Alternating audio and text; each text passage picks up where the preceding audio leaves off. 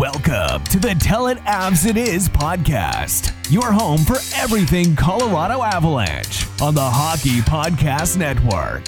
Here's your hosts, Griffin Youngs and Christian Boulay.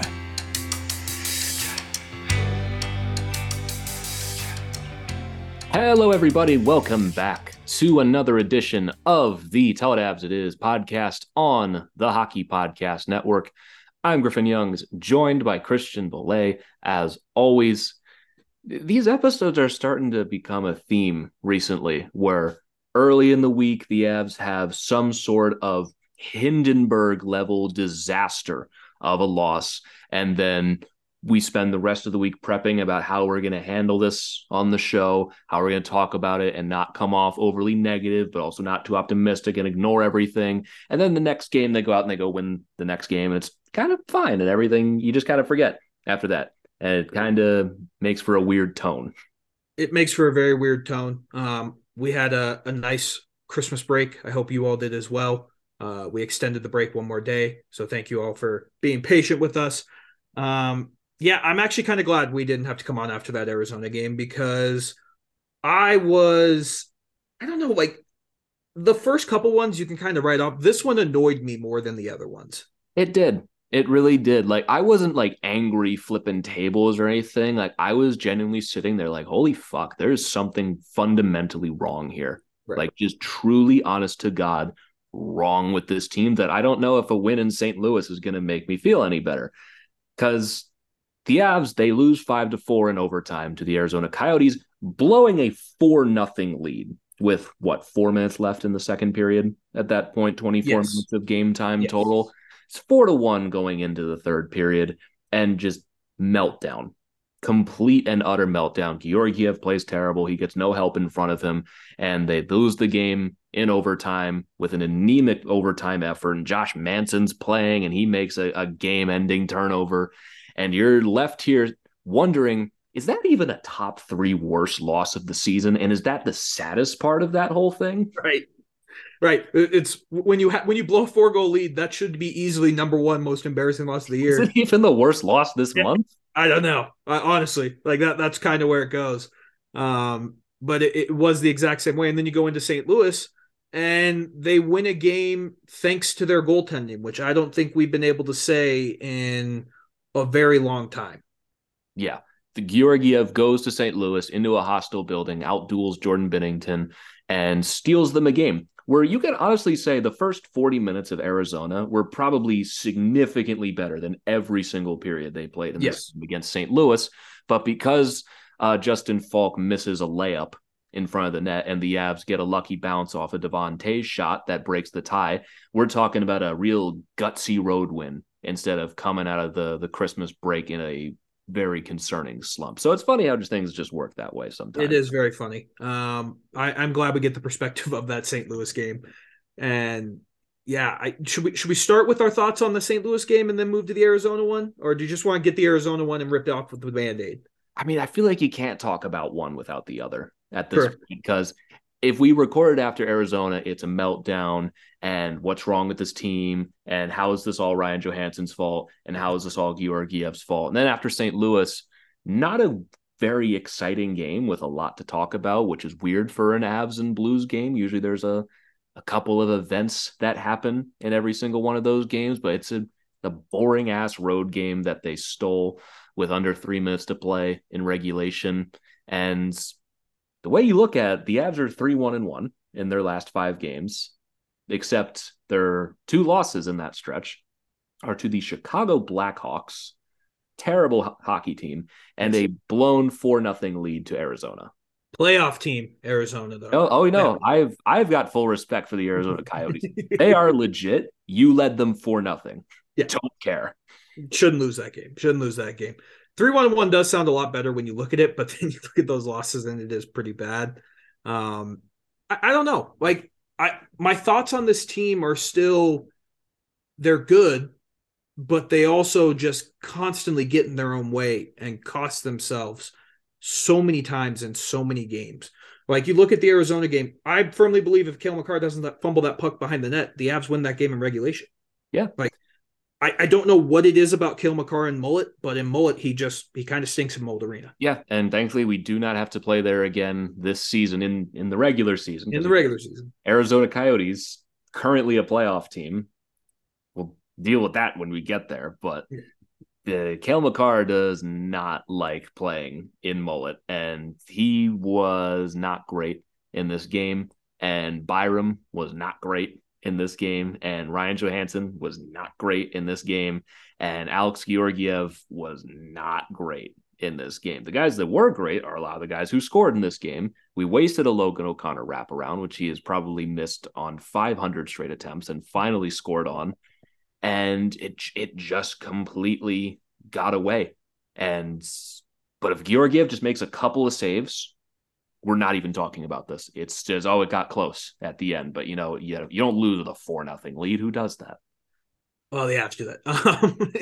It was, I don't know, Georgiev in that game, it was weird because I thought for the first 25 minutes of it, he was pretty solid. He had a shutout going.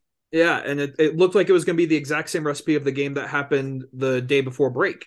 Avs are going to win 4-1, cruise to an easy victory. And then the wheels fell off at the start of the third period. And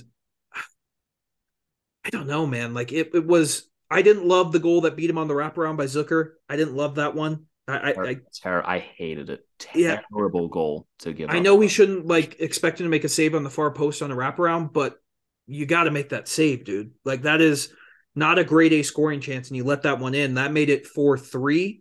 Mm-hmm. And the Avs kind of held on for a little bit. Georgiev made some saves. And then, like we talked about, Cale Makar just fumbles that puck. He has an easy chance to clear it, and he flubs it. And 20 seconds later, I think it was Durzi scored from the point. Again, Georgiev, we've had this conversation all year. The dude needs to learn how to make some saves through traffic. And he's going to get screened in important moments in games, and he needs to make the save. He just can't make the save in this one. Yeah, and going back to that goal that made it 4-3, I mean, Byram makes a horrible play on it. Ryan Johansson gets smoked by his guy on this play. Like, yeah, you have multiple guys that are not helping in this situation. That is a wraparound attempt that never leaves the ice that you can track the full way. And Georgiev just looked confused. Like he just looked completely lost on that entire play. And on the fourth one, the puck has to get out. Yeah. The amount of times we have seen a critical goal go in the Avs net because they cannot get the puck out of the zone goes well beyond this season. This extends to the beginning of the MacKinnon era. Yeah. It drives me crazy. And it's not like it's like your fifth or sixth defenseman making these mistakes. It's your best players making these mistakes in critical moments. And I think that's what irritates me more than anything. Yeah.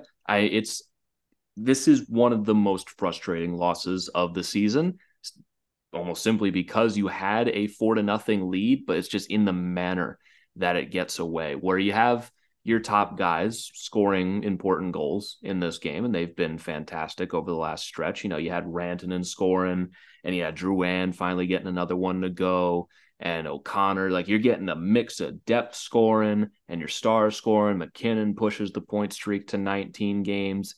And again, with 4 minutes to go in the second period, you were up 4-0. To lose that game is unfathomable.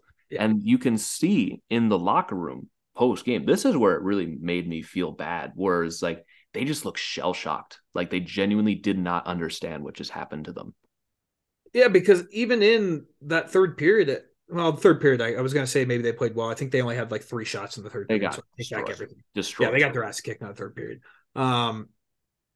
You can't really be shell-shocked in it. And then you give up the tying goal. You go into overtime. The Avs, it's weird. Their overtimes are weird because they're bad at them. I think we can say it this year. They're back to being bad at overtime. I want them to be the puck control team, but I don't think this team's meant to be a puck control overtime team. They just aren't. No, they should not be. They looked terrified of scoring in this overtime. They were playing keep away with no end game. They were just moving the puck around. No one wanted to take the shot. I felt bad for Jonathan Drouin because he's been playing a lot better, but he still does not have the confidence to just go shoot that puck with the game on the line. So they're just moving the puck back and forth, and no one really looks super dangerous. And eventually the Coyotes were like, okay, we're just going to chill out here. Like they had guys that were stuck out there for over 2 minutes. They did not look that tired because the Avs were not making the move all that much. They get a change. And then all of a sudden it's the Coyotes that are coming out and dominating the rest of the overtime. And eventually they're just throwing pucks at net, and a puck flies up in the air and they get a guy crashing the net and it just goes right in off of him. Like it's really not that complicated that a team with this much talent just attack. Just fucking attack. Because I would rather lose. I would rather lose in overtime trying to score than trying to play keep away. The Avs will always have a much better chance in a track race of an overtime. Correct. If you're just trading chances back and forth, you need to be able to trust your goalie in overtime. And Georgiev actually did make some big saves in that overtime period. He did make some big saves. I'll give him credit for that. Right. And like, not even a knock against Georgiev, just base level. You need to trust your goalie in overtime that he's going to make you some big saves. And when you have McKinnon, Makar, Rantanen, Nichushkin, all these talented players, you want those opportunities for Georgiev to make a save, push the puck up ice, and you have a 2-on-1. That's how the Avs win a lot of overtime games. That's how they did it last season. And this year, they play for shootouts. They seem like they'll take a goal if it gets handed to them. Has it ever? Like they just don't get those this year because they haven't been good at making those opportunities for themselves. And then you put Josh Manson on the ice for 3-on-3 overtime, which, yeah, he totally fucks this. He makes a horrible play. Josh Manson is not built for 3-on-3 overtime. That is a complete misuse of him. It is a complete misuse, and it kind of puts a gray cloud over Manson, who I think has been playing phenomenal hockey. That's like the one real screw up he's had over the last several games. I thought he was great the rest of this game against Arizona. Yep. Fantastic against St. Louis. He's at a really good stretch of games recently. He's just not a 3-on-3 hockey player, man. If you're putting him on the ice for 3-on-3, I'm sorry, you get what you deserve. Yeah. I know Byram was bad in this game. I'm still putting him out there in that situation. Right. Manson is not built for that. And here's the thing: how much 3-on-3 overtime has Manson even simulated in practice outside of a penalty kick? Like he does not have the foot speed for this. He does not have the experience for this. Even when he was in Anaheim, I would love to see the amount of minutes Josh Manson played at 3-on-3. He has no expertise in this area whatsoever. And with that game on the line, look, love Jared Bednar. Think he's a great coach. That was a really, really bad decision. I would have rather had Malinsky or right. Like if you're going to punish Byram in this situation, we're having a shitty night, which he did, put Malinsky out there. I know he's a young guy. Doesn't have the experience of Josh Manson. At least he can move in this situation. Right. The second he stepped on the ice, I was like, no way. It was like, so in the past 2 weeks, we've seen Josh Manson on the power play and we've seen Josh Manson 3-on-3. Those were not on my bingo cards for 2023. And guess what? They went horrible. Yeah, they did not go well. They did not go well. And it sounds like we're trashing Josh Manson. He's been phenomenal in this past 2 weeks. I've loved the way he's played. In that situation, he is not meant to be on the ice. No. And it was a terrible turnover. I think he had like an oh fuck moment when he realized he had the puck at the red line. And he's like, wait, it's 3-on-3. I can't dump it in. And it's like, no, that would have been the smart play in that situation. Dump the puck in. Just get the puck down the ice. But like he's panicking. He doesn't know what to do. He's never been in a situation before. Correct. And it is just so fun. Like it's just, I imagine that's what would happen if I was out there in a 3-on-3 overtime. I'd look like Josh Manson in that situation. And it results in just some funny bounces. I actually think Mikko made a great defensive play at first. And the puck just bounces up, and the Coyotes get the 4-3 or 5-4 win in overtime. Yeah, I don't know. I think now that a couple days have passed, I'm not as annoyed at that loss. It helps having a win sandwiched between. Yeah, if they had lost this game, the Blues, if Falk makes that tap in, or just the opposite thing happens, and it's Toropchenko getting that same goal that Taves scored, and they lose that game 2-1, we're a little more frustrated because Blues game, they did not play that well. No. Very much their C game. That's why hockey's the stupidest sport sometimes, is because they played well enough to win in Arizona. And you watch that St. Louis game, they had 3 shot attempts in the first period? It was not a good hockey game at all. Like they definitely had I'd say at the most generous thing I can say is that was a C-level performance from them. And the Blues were a D, is the only reason that they won this game. Yeah, it was, I want to say it was a playoff style game, but I don't even know if that puts, it was just sloppy. There was no like cohesion in it. There was very little offensive chances. And, well, the Blues actually had some offensive chances, but thank God the Blues don't have the finishers that they used to. I don't even really know how to describe this game other than Georgiev had a really nice bounce back game. Yeah, I mean, he definitely answered the call. He was a lot more busy in this game, and I think a little more consistently busy than he was against Arizona, which I think helps him a lot when he gets to actually face some shots. And the Avs, they played better team defense in front of him a little bit. They were not terrible defensively. Offensively, they were absolutely anemic and could not muster anything. But Georgiev outdueled Jordan Binnington in this game and put them in the position to get a lucky bounce in the third period. Did that goal end up getting credited to Taves, or was it Miles Wood who got it? I'm pretty sure it's still Taves' goal because I think it went off the skate of the defenseman. Yeah. So it ends up being Devon Taves' goal. Yeah, that saves them from just truly a horrific game of hockey to watch. If they really lost, if they really made me sit through this entire game and lose, I was going to be furious. Yeah, they were throwing stats out, I believe, in like the second period that like the Avs are on pace to have the lowest shot attempts of any team in the NHL this season. I was like, that's not good. Yeah, it's not good. Where it's like in Arizona, they had like 53 shot attempts, right? Whatever, and they were on pace for like 25 in this game. Yeah, it was rough. I think with Georgiev, what we've learned, and I think what Bednar's kind of doing now, is you just have to let him play. Like, give him a game off every once in a while, but he has to be in a steady, like, stream of games. He just has to play consistently, and he'll work through it. I would imagine he's probably going to get the start tomorrow against San Jose. Just keep him in a rhythm, man. I think that's really what we have to do, is just keep playing Georgiev and hope that he can replicate what he did in St. Louis. Yeah, I mean, after the Arizona game where he played badly, I mean, there were people calling for his head that like you need to look into getting another goalie, which of course my answer to that is how. I think people just say that and they don't really consider how that's even possible to do, because teams don't just give you goalies if they have a number one. You're going to have to pay an exorbitant price, even if your solution is Jake Allen, who's like the one available goalie, Carolina, Edmonton, Toronto. I think they're all a little New Jersey. New Jersey. I think they're all maybe a little ahead of the Avs in the queue for desperation for goaltending at the moment, because it's a bizarre year in net for a lot of teams. And with Georgiev, like the solution is, I think what you said, play him. You have to let him play. Is he the best goalie in the world? No. We've had a season and a half of him at this point. He has his highs, he has his lows. And if the Avs got the version of Georgiev that they're seeing this year, last year, they probably would have been like a wild card team. Yes. Considering how much he covered up a lot of issues on that team last year.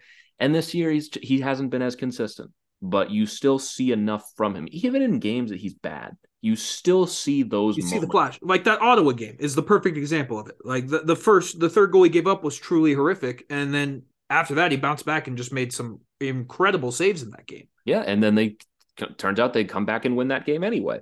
Yeah. So you still get enough from him, and with the amount of talent this team has to still go and win that game.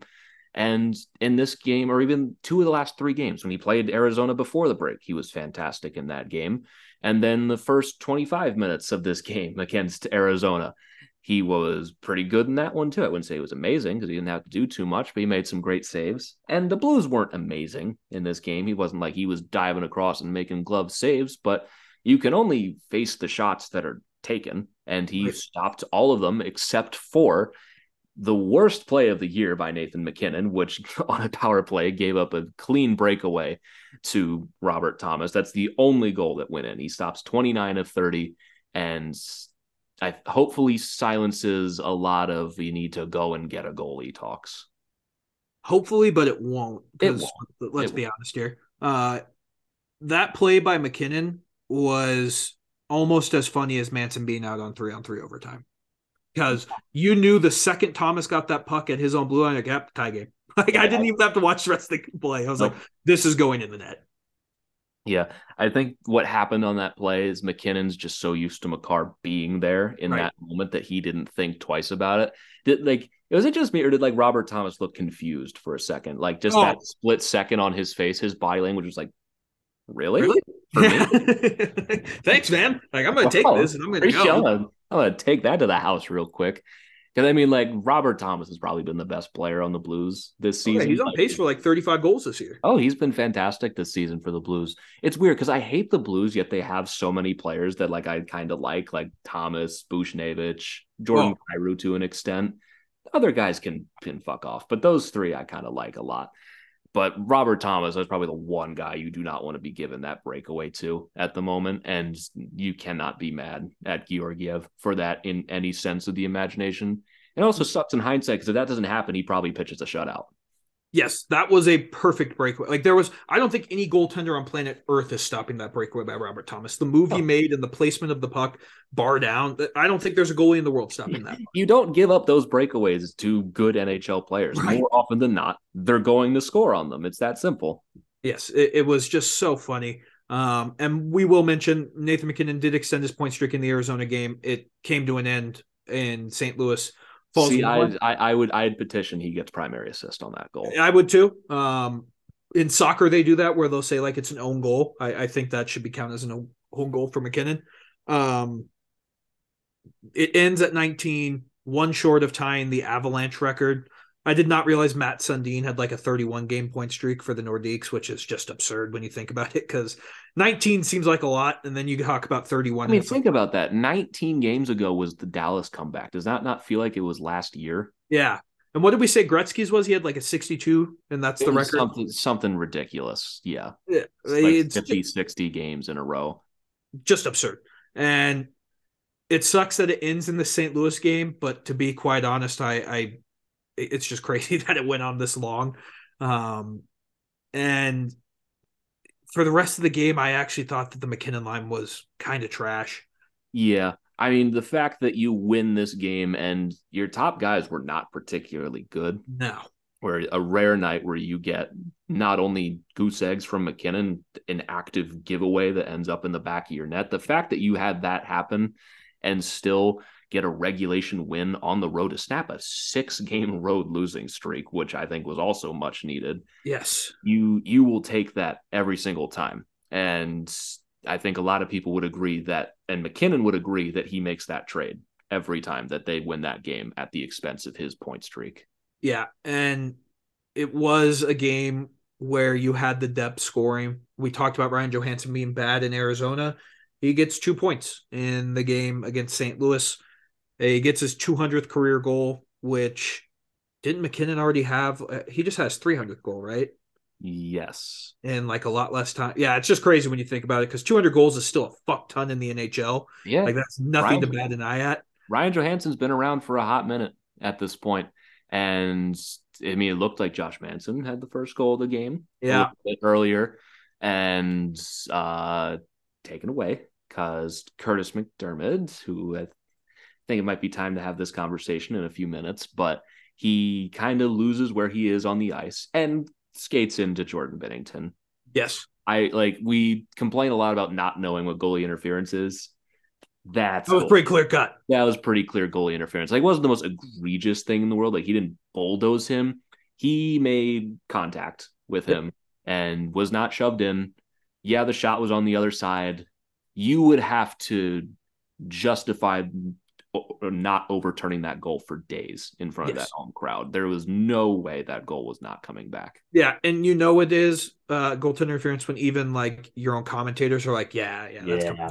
Like even Mosier and Rycroft were like, well, maybe no. Because they were looking. They were looking for a reason, and they're like, you cannot in good faith let that goal stand. Right. And how many minutes did McDermott end up playing in this game? Probably like 4. Yeah, like 6 total shifts in this game. I thought you were saying 6 minutes. Yeah, 6 shifts in the entire game. He played 422. Sounds about right. Do we want to just talk about it now? Now that we're just on the topic. Oh, I mean, I think in an ideal world, he's just not playing. When Lekkonen's back, he's out of the lineup. You have Ross Colton out. And I'll say Colton did not play in this game. Yeah. Took a shot off the knee against Arizona. Probably not playing against the Sharks. According to Jared Bednar, between probably and doubtful, maybe. Love that. I mean, that's a perfect hockey explanation for his injury. Yeah, I mean, Curtis McDermott's fun. I love having Curtis McDermott on the team. When you're forced to play him, like, what is it, 6 straight games now that he's played? Something like that. And has he, even with those 6 games, is he even reaching what Rantanen plays in one game? No. I doubt it. But that's the thing. In an ideal world, Curtis McDermott is just your extra guy, break glass in case of emergency. Unfortunately, he's had to play a lot more. The funny thing is I think if the Avs put him on waivers, he still would be claimed by a lot of teams. Are we sure?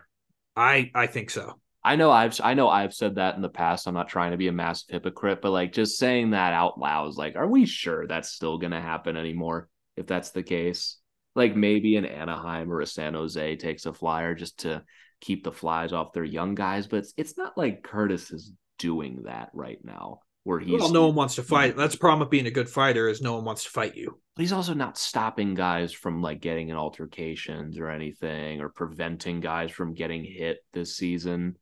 And he's had those great 2 fun goals. He's clearly added a little more skill into his game. Oh yeah. A lot of room for improvement in that area, and he clearly spent a lot of time on it in the offseason. You have to give him a lot of credit for that. But also, you have this where he does not know where he is on the ice, bulldozes a goalie, and causes a goal to be called back, and you were playing with 11 forwards for pretty much the rest of the night. There just comes a point, I don't think it's going to happen now, but when we get to the trade deadline, they're going to do something, and Lekkonen's going to be back in the lineup, and you're going to hopefully be a little healthier and have most of your guys in the lineup at that point, and adding more guys in. There are going to be guys that are going to get put on waivers or sent down or not have to clear waivers at all. Is McDermott going to have to be one of them if you want to make your dream roster fit?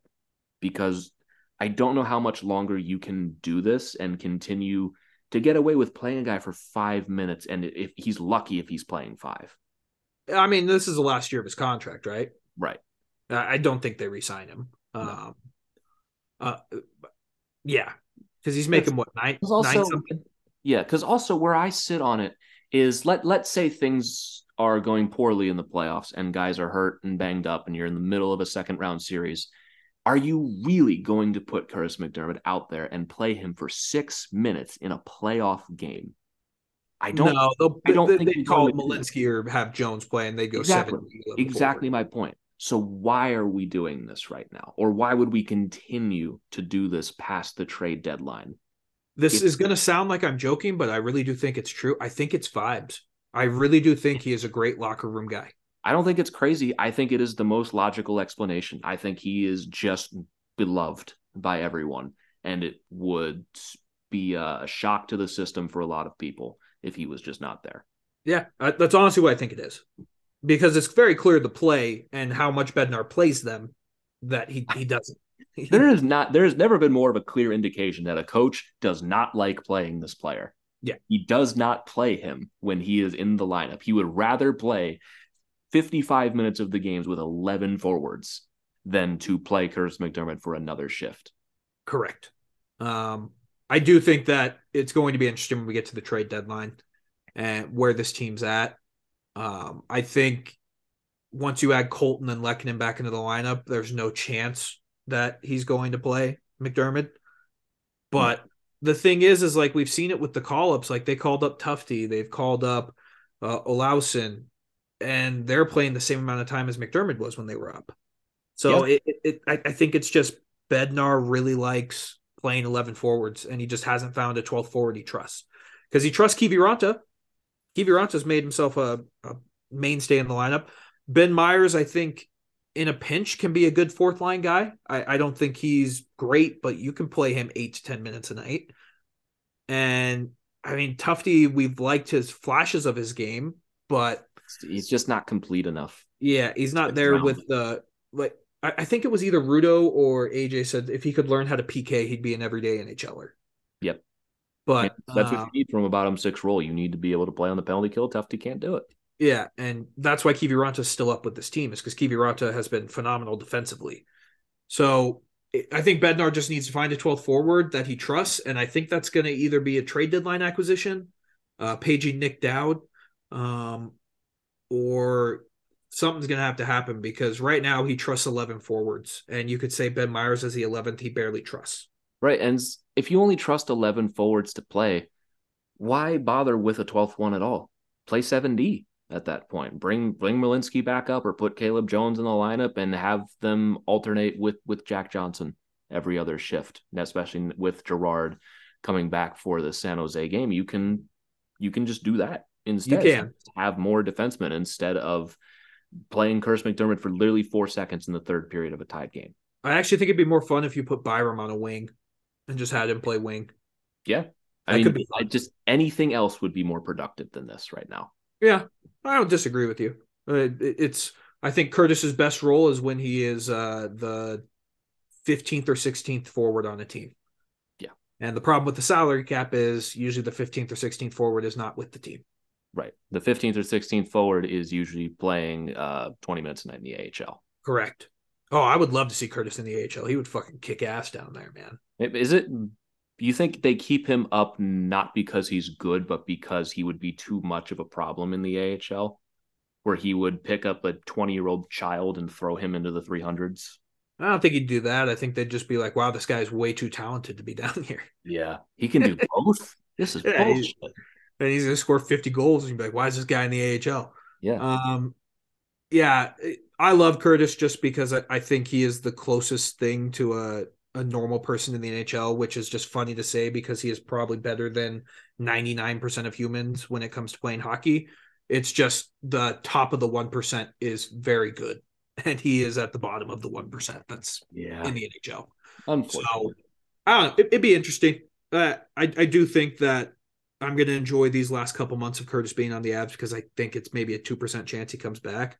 I would be very surprised if they sign themselves up for another season of Yeah. I mean, he might make it to the playoffs. I don't think he's going to be off the team at the trade deadline. But if you are in a playoff game and Curtis McDermott is playing in it, you are in dire straits. Correct. I mean, we saw it last year. Wow. Alex Newhook. He played like 6 minutes a game in the playoffs. Yeah. And even still, McDermott did not play against Seattle. Even with everything that went on, they didn't even bother. Yeah. It's going to be tough. So we'll have to see.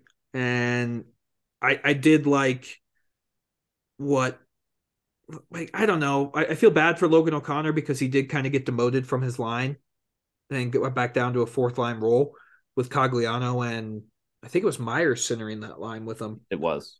Granted, Colton was out, but I just feel like LOC's earned a little bit more ice time than that. And I mean, we'll have to see. The lines are going to be interesting. They are mixing them up. They mixed them up middle of the game. They had Drouin on the top line. You had Johansson, Nichushkin, and Wood on the second line. Was that the second line last night? Yes, because Colton came out. You put Johansson up with Wood and Drouin, I believe, to start, and then Nichushkin got bumped down to the second. Yeah. Who's had a rough couple of games. Yeah. I mean, it's tough when you see what he can do. He was close to scoring in that St. Louis game. He had that one that Bennington just got like literally the toe on to keep him from scoring a wide open net. But I still would rather have Val playing a top line role than probably anyone else on the team right now outside of McKinnon and Rantanen. Yeah, and you're hoping when Lehkonen comes back, you can take some of that strain off of him, whether that is putting Lehkonen back with McKinnon or putting Lehkonen on the second line role. I mean, you're probably a week or two away from that. Probably. I mean, there he was, for those who didn't see, Lehkonen is in a red non-contact. He did practice with the team today, which puts him on hopefully track for 2 weeks, maybe, that he's back. And that'd be You add Arturi Lehkonen into this lineup, and that top six looks a whole lot better. Yeah, it's almost like this team is missing like some very important pieces right now, and they're trying to make do without it. Where they don't have Ross Colton in this game, and they don't have Lehkonen, and they don't have Girard, who they're finally getting back on the defense, which is going to make a massive world of difference. And once this team starts to get a little healthier, I think you're going to start to see maybe a little more consistency out of them. And even still, I still think this is an unfinished product at the moment. But the guy who has been everyone's favorite target to pick on this season, Ryan Johansson, has himself a 2-point night. Himself a 2-point night. I loved your tweet about increasing his trade value. I thought that was very funny. Hey, I mean, you got to sell him to someone. So yeah, I did love that. I still, like we've talked about, he's still a good player. He's just stylistically does not fit with this Avs team. Yeah, and every time I see him skating with this Avs team, it looks like he's skating in mud. Yeah, he's not a quick skater anymore. I mean, look at the goals he scored recently. This one, he's in front of the net and chips the puck in. The other one was against San Jose, where he's just on the opposite side of the net sitting still. And yeah, he's had a couple of goals this season with his feet. You know, against Tampa, he had that wraparound goal, which was, I think we should not be expecting more of those in the future. And, you know, you got to give credit where it's due. Johansson gets the 2 points in this game. He was dreadful against the Coyotes. And even still, with the 2 goals and 2 points and no Ross Colton in the lineup, he still only played 13 and a half minutes.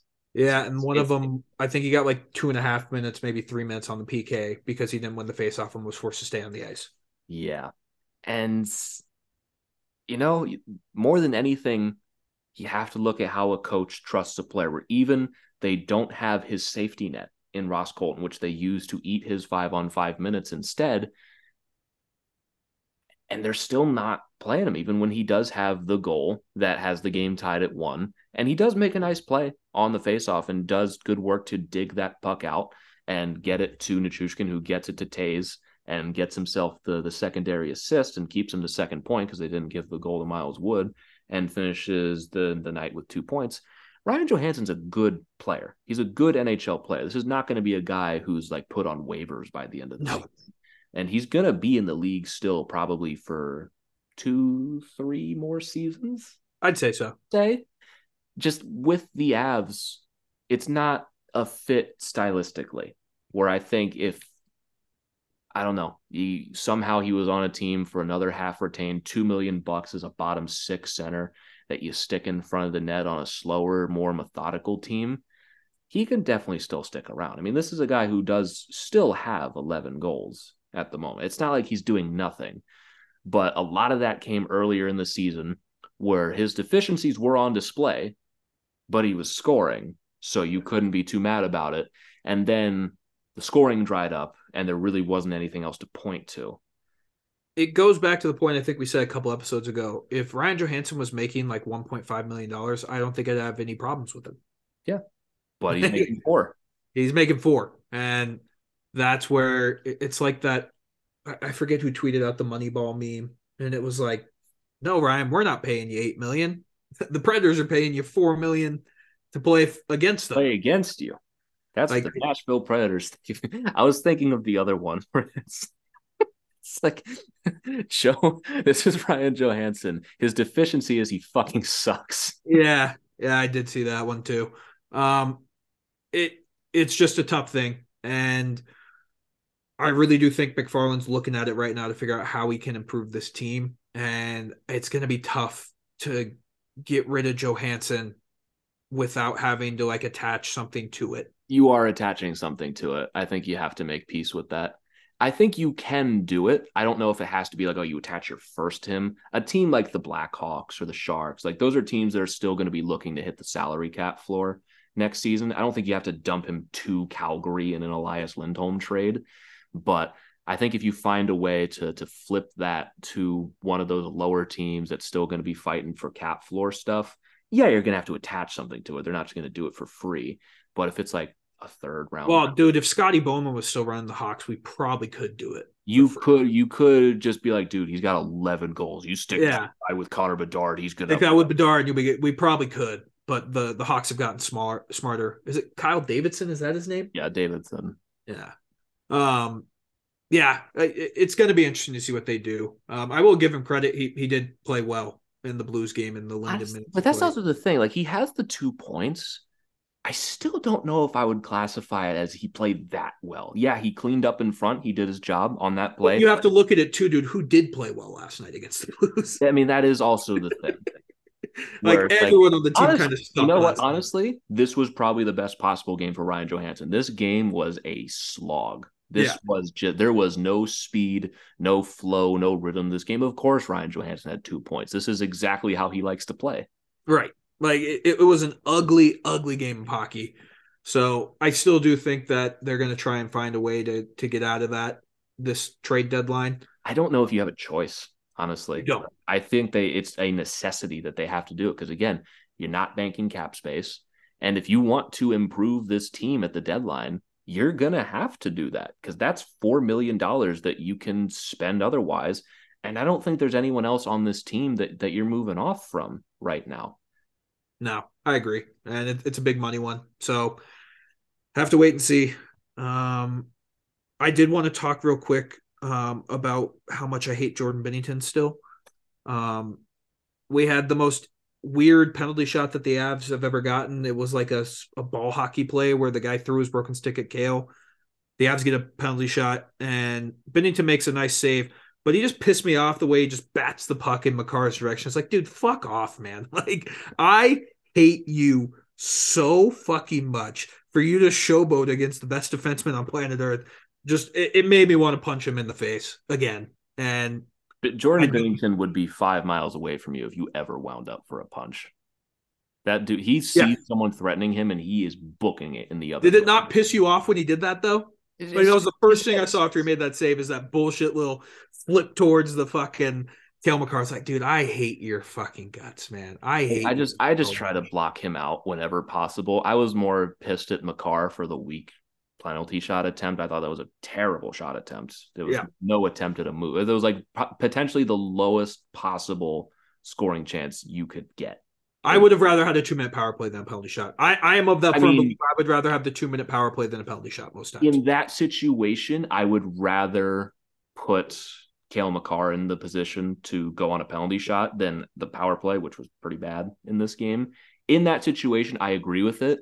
But you want a better opportunity from Makar there. You have the hands, man. You can. Yeah. I mean, I get what he was trying to do. He didn't elevate the puck enough, and that was I don't even see what he was trying to do. It seemed like a very low percentage scoring chance for a penalty shot.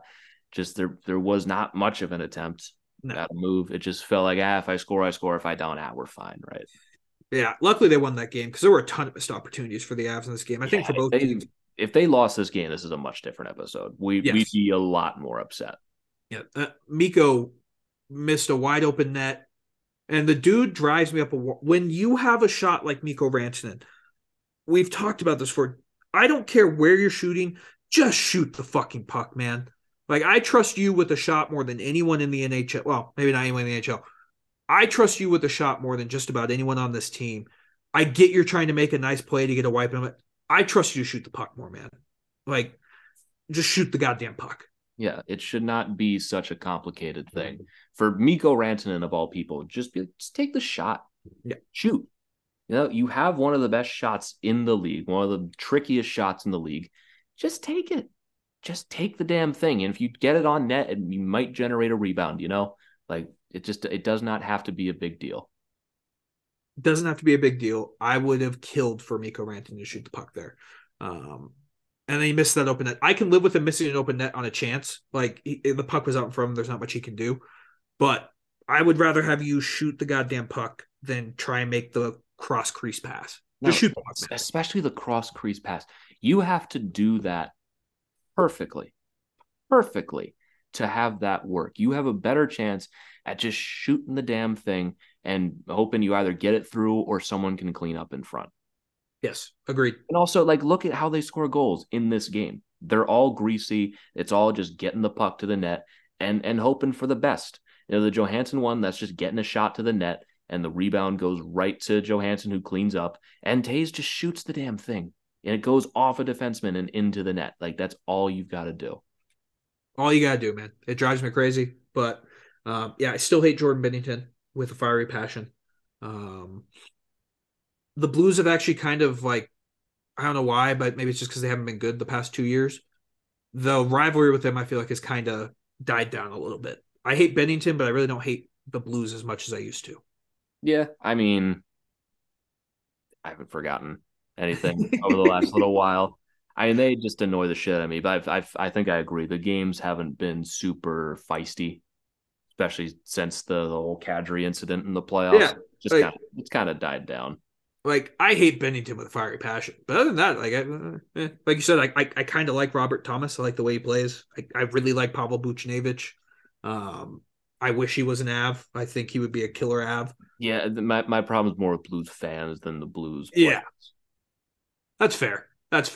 But I'm just happy they won that game in regulation, and it's just that's the funny part with this Avs team. And I think that's the frustrating part for me is like, even as inconsistent as they've been, they're still atop the Central Division right now. Granted, they've played more games than the Jets and the Stars, but if this team can find some form of consistency, I think they can run away with the Central.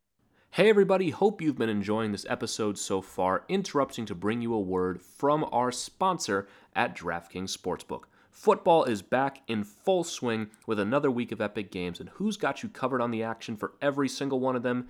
DraftKings Sportsbook, an official sports betting partner of the NFL. New customers can bet $5 on football and get $200 instantly in bonus bets when you sign up. Best of all, nobody's going to be missing out on any of the actions this season because all DraftKings customers can take advantage of 2 new offers every single game day this September. So what are you waiting for? Get in on the NFL Week 2 action with DraftKings Sportsbook. Download the app now and use code THPN to sign up. New customers can bet just $5 and take home $200 instantly in bonus bets only on DraftKings Sportsbook with code THPN. The crown is yours. Now, back to the episode. Yeah, I mean, we've talked about our frustrations with this team over the last month and a half, really, and how they haven't been able to string anything together. The Stars just had their point streak broken by the Blues right after we came back from the break, and they are all still neck and neck. For as good as the Jets have been, now how everyone's hyping them up as a sleeper team, they have not pulled away from the Avs whatsoever. In fact, the Avs are still currently in the lead. Yeah, they've played 2 more games than them both, but the Avs still have that 2-point lead at the moment. And if they can just get healthy and start stringing together more wins consistently like they've usually done in January, well, I guess not last year, but usually comes a point later in the season where they start to put things together, then I think they are going to pull away with it. I still think it's going to be close because I still think Dallas and Winnipeg are good teams, but I think this is still our division to lose. And for as frustrated as we've been, yeah, they are in a good spot. I have my concerns with this mix at the moment. It's not the core or the team. It's just the way things are right now. I don't think the team as it's built right now really has it in them to go all the way. Oh, I completely agree. I think if as the team sits right now, if they don't make any moves, Western Conference Final is probably the farthest they could go, and that would even be a stretch to get to the Western Conference Final. Yeah, because let's just hypothetically, let's say they finish second. Let's say Dallas gets hot and wins the division, and you're matching up against Winnipeg in round 1. That's not easy. That's not an easy match. If anything, that reminds me of going up against Seattle, except they have Connor Hellebuck and actual players. It's not Philip Grubauer. Yeah, whereas it's not Philip Grubauer, and the best player on the other ice is Yanni Gourde, where it's Kyle Connor and Nick Ehlers, and now the Jets have depth too. Yeah, it's like Seattle, except they don't suck. Yeah, as the team sits right now, this team is not a Stanley Cup contender. Yeah, I think they are a contender, but you see a lot of contenders bow out early in the playoffs sometimes. I think they could win a round. I think against Dallas, if they're healthy, it's a coin flip. I think they just need a little more help. And the interesting part about they just need a little more help, especially at center.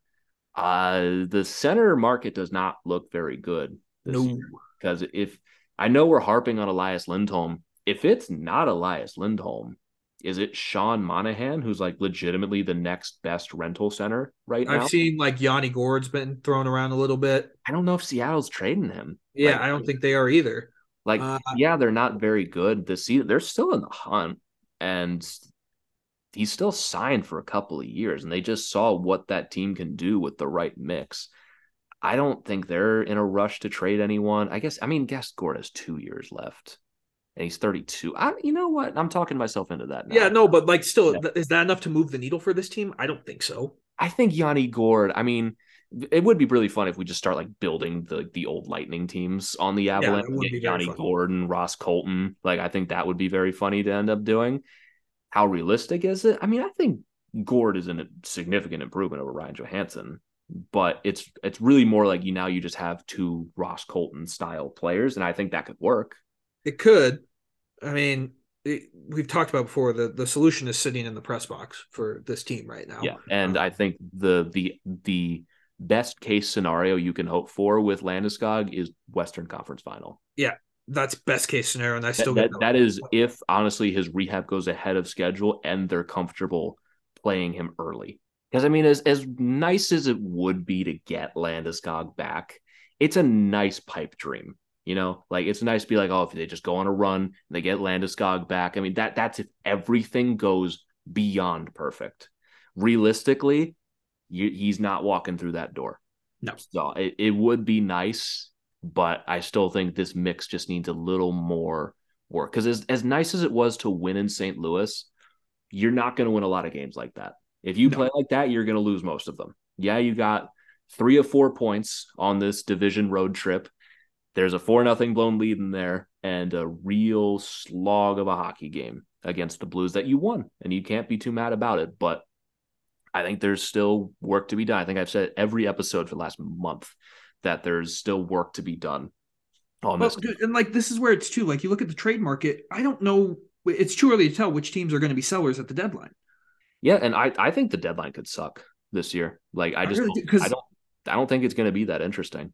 There's a lot of teams in both conferences. Like I'd say teams that are dead is Columbus is probably not going to make the playoffs. Columbus is probably the deadest of dead. Buffalo has a minuscule chance. The only reason Ottawa's still in there is because they still are like so many games behind people. To be fair, they have the same points percentage as the Blue Jackets, but they've played 6 less games than they have. Yeah. Like Ottawa's going to climb that mountain before the end of the season. I don't think they're going to come close to the playoffs, but like if they don't, that could put Tarasenko in the mix. But like we're having this problem with Ryan Johansson. Is Tarasenko really going to be a solution? Right. Like that's all trade deadline stuff. But most of the teams in the East, the Habs are going to sell. But I still think they want to see where this goes first. Right. Like their teams actually surpassed expectations a little bit. Like they're a solid team. Like I know you said Jake Allen at the beginning, maybe, but I kind of like what Montreal's building. I think they're a good young team. And you look out west, I think Anaheim, Chicago, and San Jose are done. But who do you want off those teams?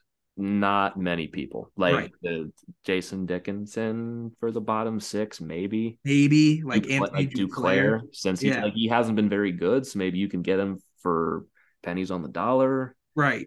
Like I don't know, man. It's just going to be very interesting, and no one I listed as a center. Correct. And I just we need to find a second line center, and it does seem if it's not Lindholm, I don't know who it's going to be. Like you're going to have to figure out something creative, and I don't know, maybe they find a way to pull off solving the second line center problem for the foreseeable future. Maybe they find a way to do that. I don't even know what that could be right now. Maybe it's Yanni Gordon. They have that solved for this season and next. But yeah, who knows? Who knows, man? I just this team as it's built right now, I don't think they can win a Stanley Cup. Yeah. And, it's an interesting conversation because I think this team is unequivocally better than they were last year. Yes. And we even thought last year there was no chance they could win a cup too. No, I think we were at this point of the season. I think we were still saying like, oh, if they just get healthy though. Yeah, we were. We definitely were. We are a year removed from Cup brain, where we're Sure. not blinded by the fact that we just won and cannot see the incredible flaws on this team since so many key players departed. Now that we got beat up in the playoffs and are kind of back down to earth a little bit, you can see the holes in this roster, but also understand that this team has as good of a chance as anyone to win. Because I don't think there is one team that is the favorite right now. The favorite could still very well be the Avs. I don't even think that's that biased to say. No. Because the top end talent's there. Yeah, the top end talent is there. The Rangers are a good team. I don't know if I'd call them the Cup favorites, though, just because they're in first. And I kind of like the Panthers out of the East again. I think the Panthers are really fucking good. I kind of agree with that. I think the Panthers are the top dog. I think it's a boring answer, but I kind of like them again. They look good. Sam Reinhart kicks so much ass, dude. But this is what I'm talking about. We're talking about how we're not super impressed by the Canucks. Dog, they're tied for first in the league. Yeah, that's your Demko, bro. And so is Vegas, who just lost to the Ducks. There is no favorite. And then in fourth place is the Colorado Avalanche, who we are sitting here complaining about. Yep. So this has to be a season where you make improvements and really give this team a chance and hope health works in your favor, because I have never seen parity like this. We've always talked about parity in the NHL and how it's always teams are so close to each other. Every team in the NHL, it feels like it's just completely neck and neck. From 1 all the way down to 10 in this league right now. Yeah, it's going to be – this playoffs is going to kick ass because it's going to be so unpredictable. I mean, throw all rankings out the window. Yep. The play, 1 versus wild card 2 doesn't matter. Does not matter in the slightest. All it's going to be fun for is who's getting home ice. Yeah, it's going to be fun. But I do want to talk about, as we transition away from that, you did kind of bring it up earlier. Sam Girard is expected to return tonight against the Sharks. We've talked about it on episodes. Sam Girard is going to be so valuable to this team through the stretch run. I give credit to Malinsky, Manson, and Byram for kind of holding down the fort for Sam Girard. But Sam Girard coming back is going to elevate this defense so fucking much, dude. So much. And I am so excited to see him back. And I'm actually I'm very intrigued to see what type of player he's going to be now that he is clean, sober. His mind is probably better than it's been in years. I am very intrigued to see the player we are going to get out of Sam Girard. Having Girard back, potentially a better Sam Girard back than we've ever seen, is going to take such a strain off of the rest of this defense. And I'm just so incredibly proud of him for all of the steps that he's taken over the last month. And his quotes of today, or it was either yesterday or today, was basically just I was just tired of hiding everything. It all became too much of me. I had to put it all out in the open, and I needed to go get help. And he talked about how life-changing this whole experience has been. I mean, we could get Sam Girard just on fire out of here. And to get him back in this situation and that he's fully healthy and ready to go, I'm excited. That's 23 minutes of ice time right there. Yeah, that is going to be absorbed. Yeah, that is just going to be taken off of other people's plates. Yeah. And I don't know about you. I had that exact feeling. I think it was in the first period of the St. Louis game. Manson takes a penalty, and it's okay, well, now Byram and Taves are going to have to kill 140 of this power play. And then it was Jack Johnson and Bo Byram on the second half, and I was like, oof, that is not great. Yeah, you need Sam Girard in this lineup. And I think for the first time, you've started to see people appreciate Sam Girard, having him not in the lineup for the last. That's a narrative we've been pushing for 3 years of doing the show, I feel like. Yeah, so, where it's okay, you don't like Sam Girard, let's take him out and let's see how it operates. And our argument was hindered by the fact that they won a cup without him. Yeah, well, they won a cup in spite of him getting hurt. They won a cup with 5 defenders playing. That's how good that team was. They won a Stanley Cup replacing Sam Girard with Jack Johnson, who played 8 minutes a night for a defenseman, which is ridiculous. Really, I don't think any other team would have been able to get away with that. Yeah. But the Avs were probably the best team of the last 15 years when they won the cup and were able to just go out and sweep the Edmonton Oilers and beat the two-time defending champ Tampa Bay Lightning without Sam Girard. Like, that is shocking. That's not the standard. And when they haven't had Girard in the lineup over the last 2 seasons, they've struggled. And they've struggled not having him recently. Yes. And it's going to be awesome. I am so excited to see the way he plays. I think he's going to they're going to ease him back into the games, obviously. I would expect probably like maybe 15 to 18 minutes tomorrow, I would imagine. Probably. I mean, they're definitely going to ease him back into it. I mean, that's what they've been doing for the last little bit. He's been cleared to practice for a little bit now. Yeah. And against the Sharks, they're not going to throw him into a 25-minute deep end. Although Girard is such a freak athlete, he might play that. He might. He might. He's such a freak. But that is going to help Cale Makar. It's going to help Devon Toews. It's going to take some pressure off of Byram, who after the Arizona game's kind of the one blip. I've actually liked the way Byram's been playing outside of the Arizona game. Manson's been great. You saw that Malinsky is NHL ready, so you have that ready to go. Yeah. And I mean, just switching to Malinsky for a quick second, he did not play well against the Coyotes. I didn't think he played very well against the Blues. And it's just a really bad timing for him to have those 2 bad games because he already did not have the tiebreaker with not having to go on waivers. And so he does get sent down, and both Caleb Jones and Jack Johnson stay up, which I don't think is a surprise. I don't think it would have mattered even if Malinsky was good. It's better asset management. Yeah. And it's the thing with Jack Johnson. I feel like people are harping up. I've actually kind of liked the way Jack Johnson's played all year. Like, name a problem you've had with Jack Johnson in the last month. He's been solid, man. I've liked the way Jack Johnson's played. Name a problem you've had with Jack Johnson ever. Like, with the guy just being on the ass. Yeah, just constantly goes in there and does his job. He can play whatever role. I remember when he first came, he was playing like 22 minutes a night. He's a perfect guy. I do still think we need to add another defenseman. I would like just to have that depth. But Jack Johnson wasn't going anywhere. I think Jack Johnson's played exactly the way I expected Jack Johnson to play all year. The people say, like, oh, why is Jack Johnson not put on waivers? Like, guys, watch him. Yeah. He's not getting sent down. Even if you don't think he's been great, Bednar does because he plays him. And they're not just going to go and... It's like the only other penalty-killing defenseman we have. So right. He hasn't been bad. Like, there have been points in his Avs tenure where we're just like, dog, come on. Yeah. But this season, I have nothing negative to say about Jack Johnson. Caleb Jones, he's fine. Whatever. I don't care. Yeah, it's going to be – I'm so excited to have Sam Girard back. That game's going to kick ass tomorrow to see him back on the ice. I really hope he gets a very loud reception and a very loud, rousing one when his name is announced because he deserves it, and that's just super, super cool. Let's preview the Sharks game before we move on to the rest of the NHL news.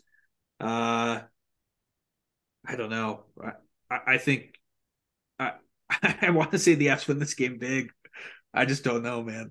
Is it bad that I totally forgot this game was even going to happen, and I forgot we were even going to do a preview for it? Yeah, I mean, I think that's kind of how everyone's feeling. It's a New Year's Eve game. I mean, let's play a game. How many games in a row have the Sharks lost? 5? They've lost 7 games in a row. Damn, they're back to being bad. Yeah, which means it's even more. We're in dire straits right now for the Avs because that's probably bad news for us. Right, that's what I was about to say. This is bad news. We'll probably lose this game now. I think it's gonna be closer than we expect. I'm gonna say the Avs win 4-2 and they get an empty netter. I'm gonna go with 5-1. I think the Avs are gonna have a decent performance. I think McKinnon's gonna have probably a 3-point night to make up for the 0 he had against St. Louis, and not overly concerned about the game. But it does on paper strike as another loss. This is a vicious trap game. Yes, because you look at the rest of the week ahead. What did we say? That they got the Stars next Thursday? Yeah, it's San Jose Sunday, Islanders, Stars, Panthers, Bruins. Oof. Vegas, Toronto. Oof. So you've got a stretch coming up. So I will say this. You better fucking win this. Yeah, you better win this goddamn game. We're going to find out a lot about this team in the next couple weeks. Because are Florida and Boston on the road, or are those home games? Those are home games. The only road game is Dallas. Okay. So your home Islanders, road Dallas, home Panthers, home Bruins, home Vegas, and then you hit the road for Toronto, Montreal, Ottawa, Boston, Philly, home Washington, home LA, and then you're done with January. So a lot of home games coming up. It's gonna be a fun month of January. I'm looking forward to this. These are some good hockey games, but it is significantly tougher than December was. Yes. That has not always been perfect. So yeah. These are going to be some tough, brutal, physical games that I'm very glad Sam Girard's going to be back for, and hopefully Lehkonen not far behind. Yeah. Yeah, you need to win this game against. I'm making tomorrow's game a must-win game. Yeah, because you don't have any other coming up soon. Your easiest game coming up is the Islanders. Even then, your easiest game over your next 5 is probably the Islanders. Yeah. Who's a playoff team? Yeah, because after that, you're on the road in Dallas, and you're playing Florida, and then Boston, and then Vegas. Is Vegas at home or is that away? That's at home. Okay. Phew. All right, good. Yeah. This will be must-win game against the Sharks. Must win. Yeah, must win. You can't drop these 2 points. You dropped 2 points against Chicago. You dropped a point against Arizona. You've dropped a bunch of unnecessary points over the last month, even though it's been fine. I'd like a point streak going here. I'd like to push this point streak to 5 and then go into January on a high note and just start to rattle some stuff off here. Yeah, that'd be good.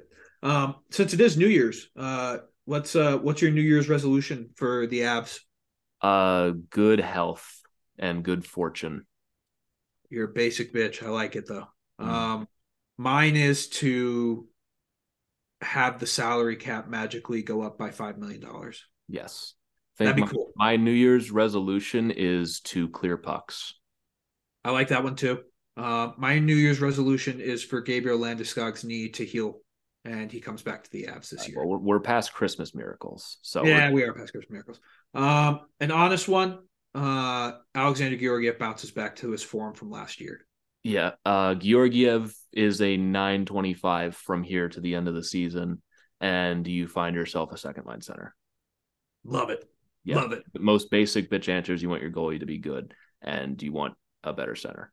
Yeah. All right. Well, we stuck with the holiday theme. Yeah. And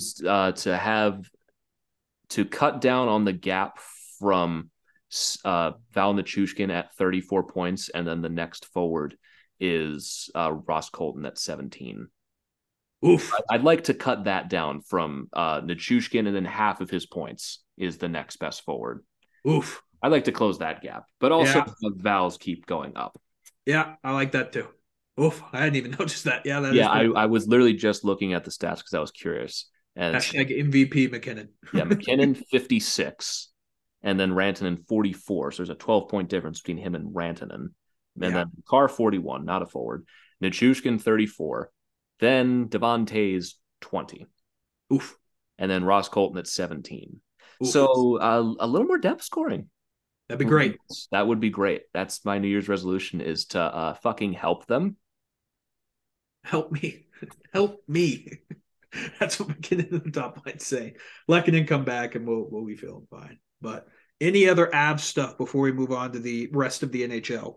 Any other Avs stuff? Not really seeing anything at the moment. If we want to talk about the rest of this godforsaken league. Yeah, the Winter Classic. Monday.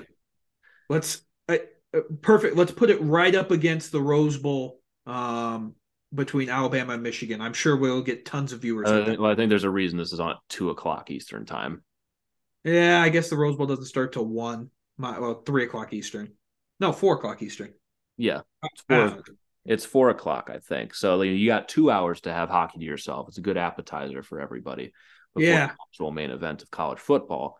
But I mean, I think we had an argument about this Winter Classic last year. I mean, do you still think it's useless? Yes.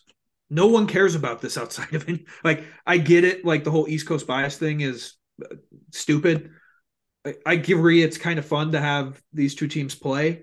But if you were going to give one to Seattle, why not? I guess Vancouver's not any better. You're not going to sell a Canadian team in the USA. Honestly, I think this worked out even better than we could have expected when this was announced. Seattle made the playoffs.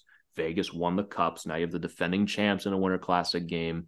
And Seattle is a lovable little story. The only problem is they just haven't been very good. this year. If Yeah. Seattle was better, I think this would work out, but it's just not a very interesting game because I think Vegas are going to kick them up and down the ice. So yeah, and the jerseys suck. I think if the jerseys were cooler, I like Seattle's. I think Seattle's kind of kick ass. Vegas's are lame as hell. Yeah.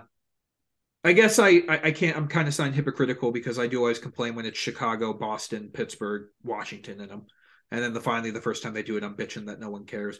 This is more just falls on the fact that I've seen zero commercials for the Winter Classic outside of watching games on TNT. They just need to do a better job at advertising the outdoor games or just finding a reason for people to care about them at all.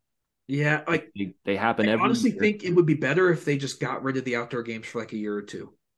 I just think they have to stake a claim to it where New Year's has to be your day. I know it's unfortunate because college football is falling on your day this year because it's always the first Monday after New Year's is when they have the Final Four for college football.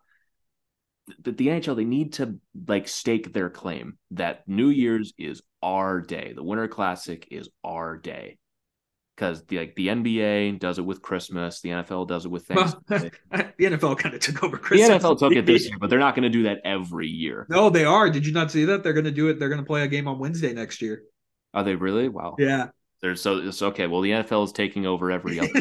Here's the thing: the NFL can do whatever the fuck they want, and people. That's just so funny that the NFL is just like, yeah, we're just gonna have some games on Christmas this year, and they just fucking destroy the NBA. It was like 25 million viewers for the NFL, and I think the highest NBA. It was the 1 o'clock game. It was you were watching the Oakland Raiders play the Kansas City Chiefs, and it destroyed all NBA ratings. NFL's king. I don't know, but like New Year's Day, there's so many good college football games, but as college football's gone down, it's just the outdoor games I still think are a really cool idea. It's just this is like year 14 of it, right? Because they started in 2009 with the Sabres. Because that Sabres Penguins game will always be my favorite outdoor classic game because it was the first, right? And it was also snowing. Yeah, it was a kick-ass game. I mean, go ahead. I do think that like the Lake Tahoe games were fun because it was at a place that is different from like a baseball stadium. If they could do something where they do like find a way to do it in like a Mystery Alaska type situation where it's just in the middle of a town, I think that would be a lot cooler than seeing it in every fucking baseball stadium. I wish they would bring back the Lake Tahoe stuff again, like finding a way to do it that just wouldn't be burning money. Right. And they did it where they found a place where you didn't necessarily need fans, but fans going to that would have been a lot cooler. Because it's a different experience than honestly, I kind of like the no fans though for it. And I get like we were working with the times with the Lake Tahoe stuff. Like obviously they're not going to do that. They're going to squeeze every single dime at every single event that they can.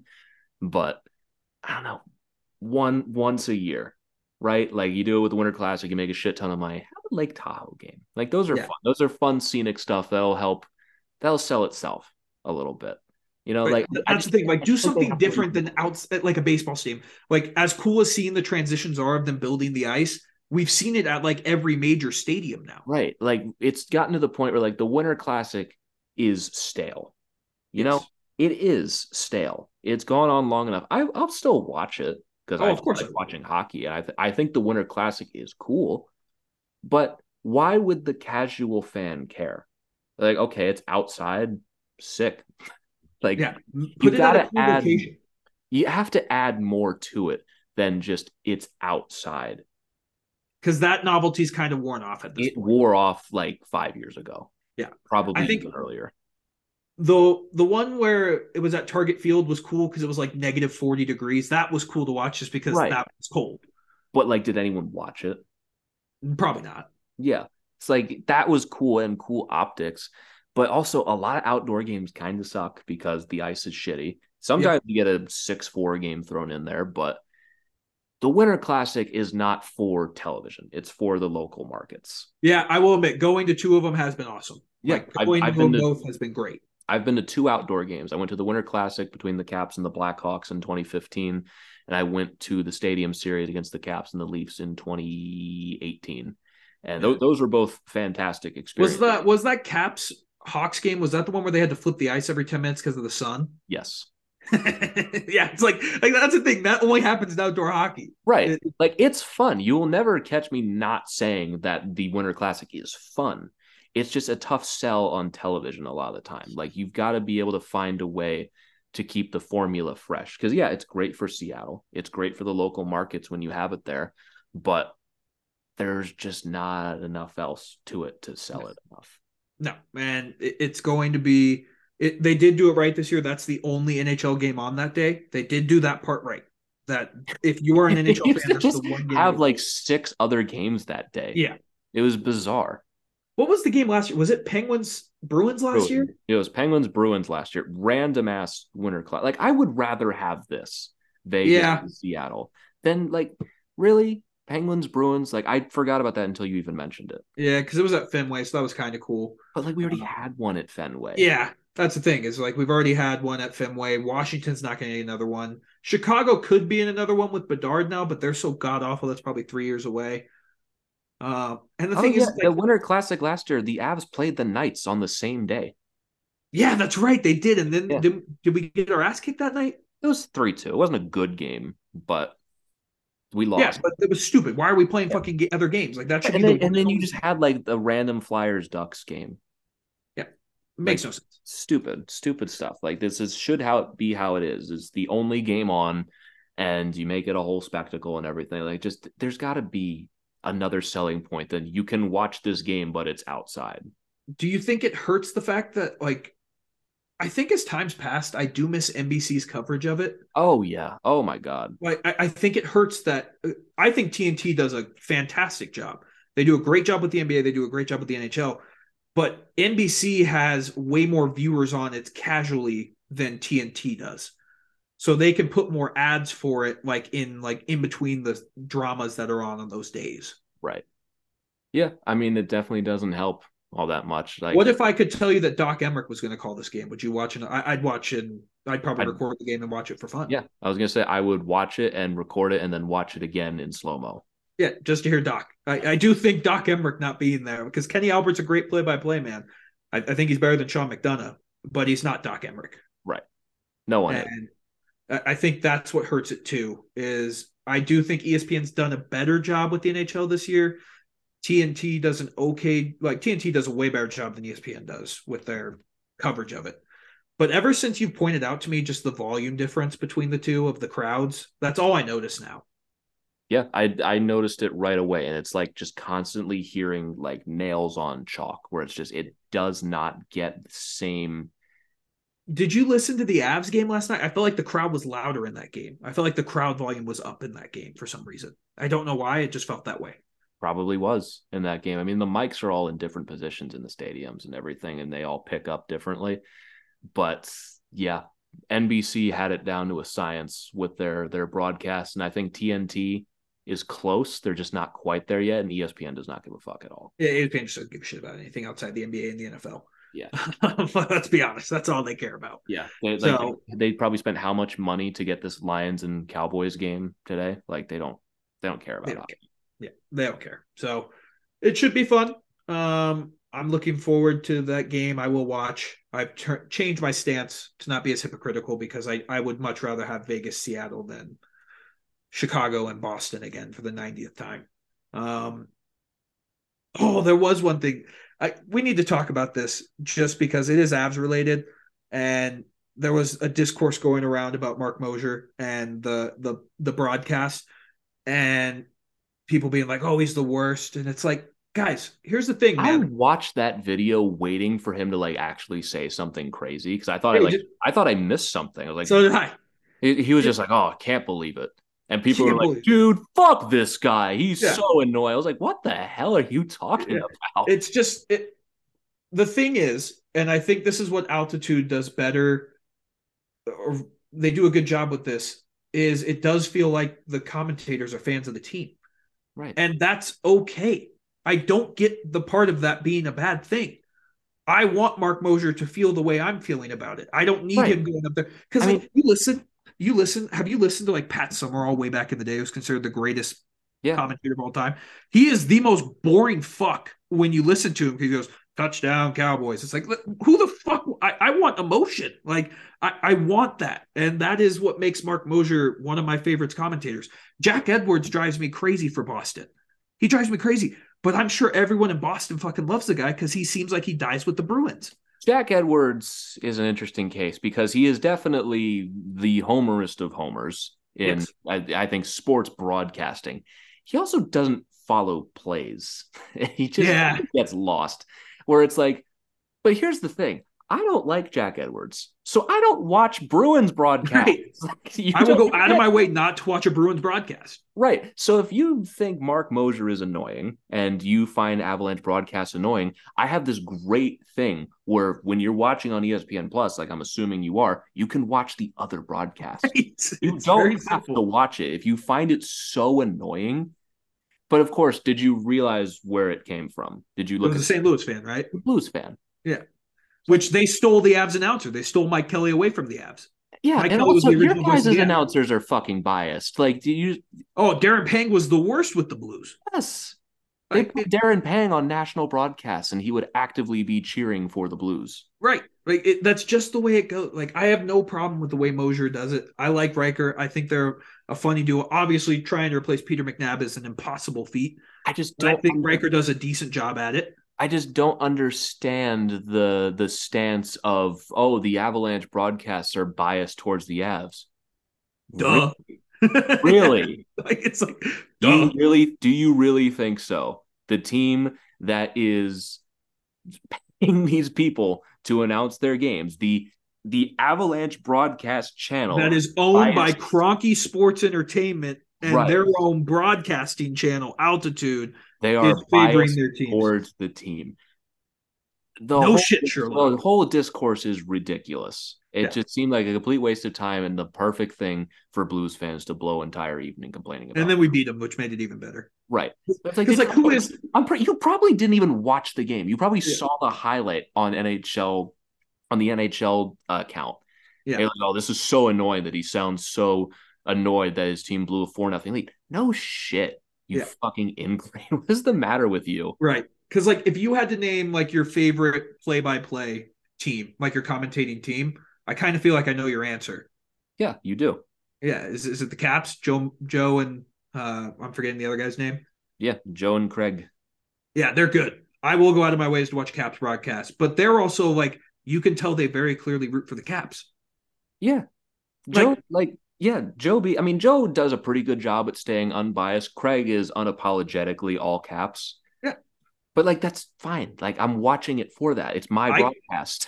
I think if I had to rank my top 5 favorite broadcasts, I love the Avs, probably number 1. I'd probably go Caps number 2 with their team. I really like the Panthers broadcast team. I really do. I like those guys. Randy Moeller, and I'm forgetting the guy's name. They have passion. I like them a lot. And then Sportsnet has their own. I'm trying to think of another local. I hate the Wild broadcast team. I don't like that guy's voice. They annoy me. I like Tampa's. They brought one of the old guys from Sportsnet. That's pretty good. I don't mind Tampa's. Seattle. Seattle, I do like. Why am I blanking on his name? Forsland. John Forsland. Yeah. I do like John Forsland. I like Forsland's one of the best in the game. So I like the Kings broadcast too. I like the Kings. Kings have good commentary. Imagine that. A lot of these guys are national commentators. Yeah. It just drove me crazy. I was just like, this is seriously what we're arguing about right now? You can point at any team in the NHL if in that situation, you're not going to get a lot of like, wow, great credit to the other team for this great comeback. They'll be like, wow, that really sucks. Yeah. Which is what, like, I watched that clip. I really thought I like missed something for people. So did I. To follow up about this. I thought he was going to be like, wow, and lose to a terrible team like the Arizona Coyotes. He didn't even say it. It was like, oh, I can't believe it. I can't believe it. Like, he loves saying that. If you clearly you don't watch these broadcasts. He says it 7 times a game. Right. It's just so funny, man. But that cracked me up because that was right on schedule. Because I feel like we have this argument like once a year. Yeah. Like, don't watch it then. You don't have to. Stop being a baby. That's the beauty of ESPN Plus nowadays. You can watch whatever broadcast you want. Right. Stop being a giant baby and shut up. Oh, you know who we forgot? Who's a good broadcast team? The Rangers. The Rangers have a good broadcast team. Pretty good. Yeah. Like I like those guys. Old fashioned. I will go out of my way to watch a Rangers broadcast. Yeah. Old-fashioned. Yeah. But yeah, other NHL news, just to wrap up the show, Ilya Samsonov affirmatively is the worst goalie in the NHL, and the stats back it up. Just a truly horrific game from him last night in Columbus. Games in a row, yeah. It's so bad. So bad. And other than that, pretty much nothing else in the NHL has happened. The Flyers are still somehow very good. I mean, we've only been back for a couple of days at this point. And we're just kind of waiting around for things to get interesting. But, I mean, we can only talk about the standings so much because no one's pulling away. Nope. And no one's really falling back either. The Coyotes are still in. Nashville's still in. And, I mean, you've got a handful of teams that are out, but this is a long way from over. Yeah, it's not even close. We are not in the new year. But, hey, final episode of 2023. Another year in the books, man. Another year in the books. Somehow this podcast has made it to 2024. That was not on my 2023 bingo card either. When I started this show in the end of 2020, I did not have this down. Are we one of the longest tenured on the network? I think so. I mean, we go through shows like nothing else sometimes. Yeah, we gotta be getting up there. Yeah, we probably are. There's a couple that are a little longer than we are, but we'll see. Hey, keep it going, man. Another year. Let's make it to 2025. Just make it 2025, hopefully with another cup by the end of it. Fingers crossed. New Year's resolution. I want a Super Bowl ring and I want a Stanley Cup. Yeah. Well, we'll see. If I'm just giving everyone a warning, if I come on the next episode and I sound just uber depressed, just know it's probably because Michigan lost to Alabama. And if I seem to be in a super cheery mood, you will also know the reason why. Yes. One of the two. One of the two. There's no in between. Yep, we'll see where that goes in time, but I'm ready to wrap this one up here if you are. Let's do it. So again, thank you all so very much for tuning in to another edition of the Tell It Avs It Is podcast on the Hockey Podcast Network. You can use promo code Tell It Avs It Is on SeatGeek for $20 off your first order of $50 or more. You can follow us on Twitter. You can follow me at GYoungsNHL. You can follow Christian at Christian_Belay. And you can follow the show at Tell It Avs It Is. But again, thank you so very much for tuning in, and we will catch you all next time. But until then, let's go Avs.